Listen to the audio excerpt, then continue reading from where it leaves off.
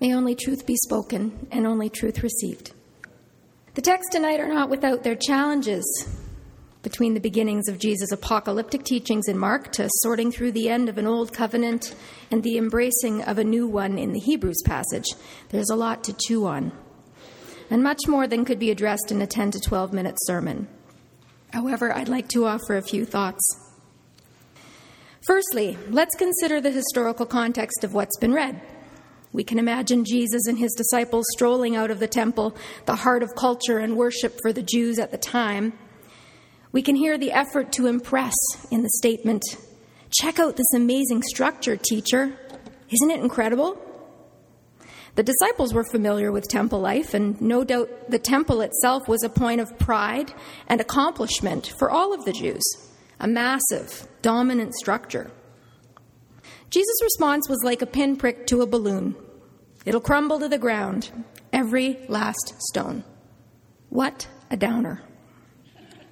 But he spoke prophetically, as indeed it did crumble with the fall of Jerusalem in 70 AD, and with its destruction, the end of temple life. The book of Hebrews can be dated to within the decade prior to Jerusalem's fall. It's addressing Jewish Christians, most of whom had likely not witnessed Jesus' ministry firsthand, but rather came to faith through the testimony of eyewitnesses who'd been around during Jesus' life and death. Many books in the New Testament are letters sent back to church communities established after Christ's resurrection, and most are addressing issues that arose as people attempted to work out their new faith and shake off their old ways.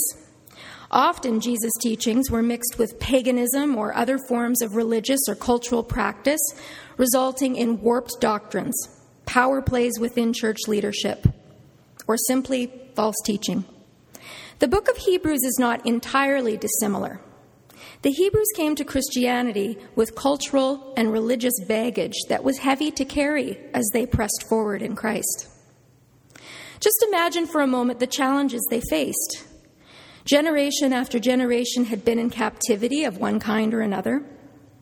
They were divided in political and socioeconomic ways. Their own leaders had been instrumental in killing the Messiah in whom they now believed. Talk about brothers against brothers, fathers against sons. Now, not only were they part of a persecuted minority as Christians, they were also no longer sheltered by or integrated with their former communities, and maybe even their own families.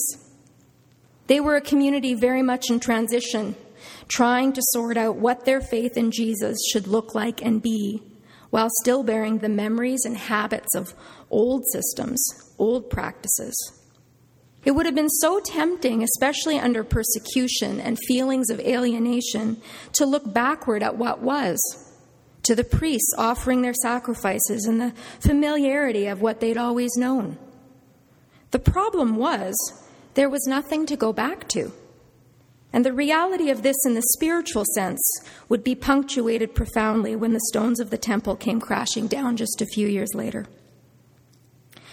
Addressing these issues, this letter to the Hebrews brilliantly draws upon Jewish history and cultural understanding for its theological apologetics. It firmly establishes the superiority of Christ and confirms the gospel by tracing the Hebrews' own story and God's promises to them, right back to Abraham. It reminds them that the old covenant was provisional. It was never meant as a lasting solution. If we think of the old covenant as a contract, all the terms of the contract were met in Christ. And he established a new contract, grace, unmerited favor, available to all because he gave his blood once and for all.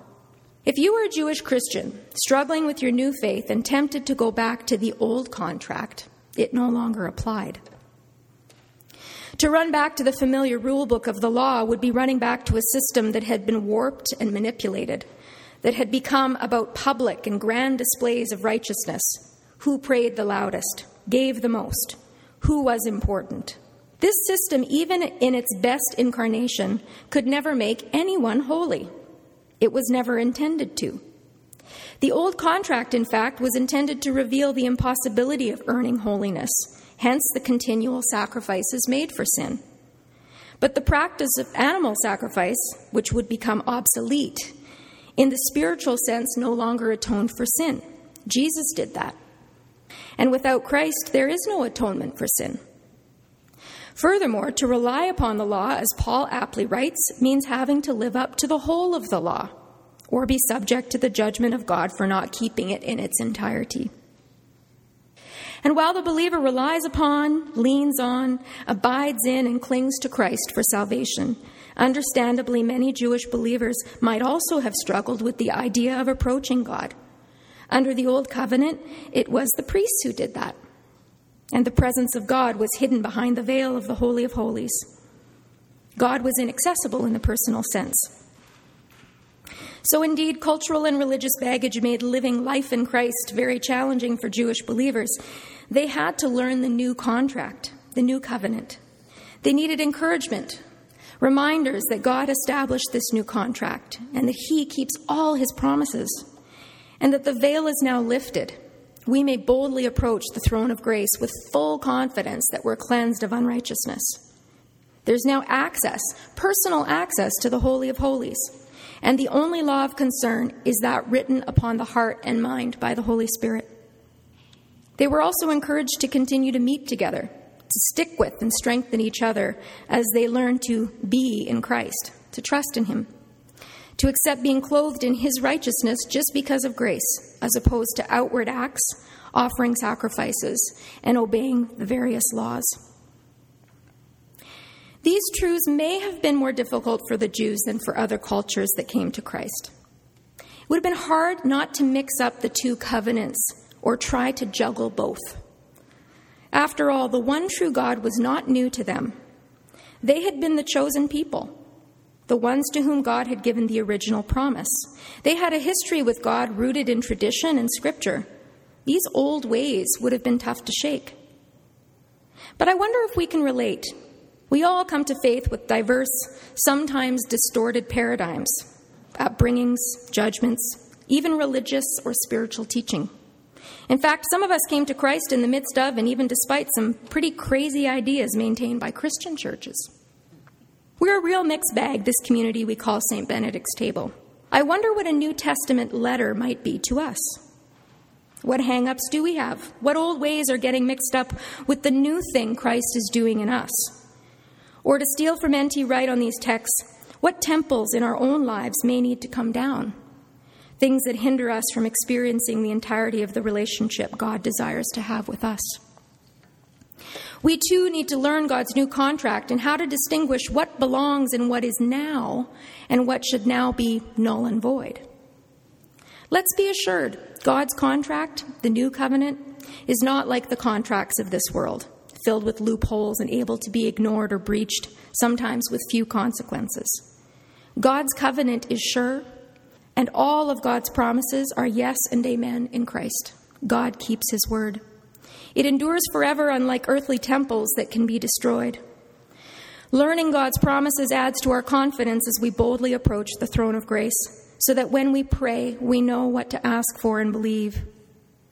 We can also ask to be filled with the Holy Spirit who leads us in all things, who writes God's law in our hearts and gives us divine wisdom. And as the Hebrews were encouraged to do, let's not stop meeting together, growing and learning together, challenging and strengthening one another, teaching one another the word and helping each other to discern what is right and true as we transition from the old to the new.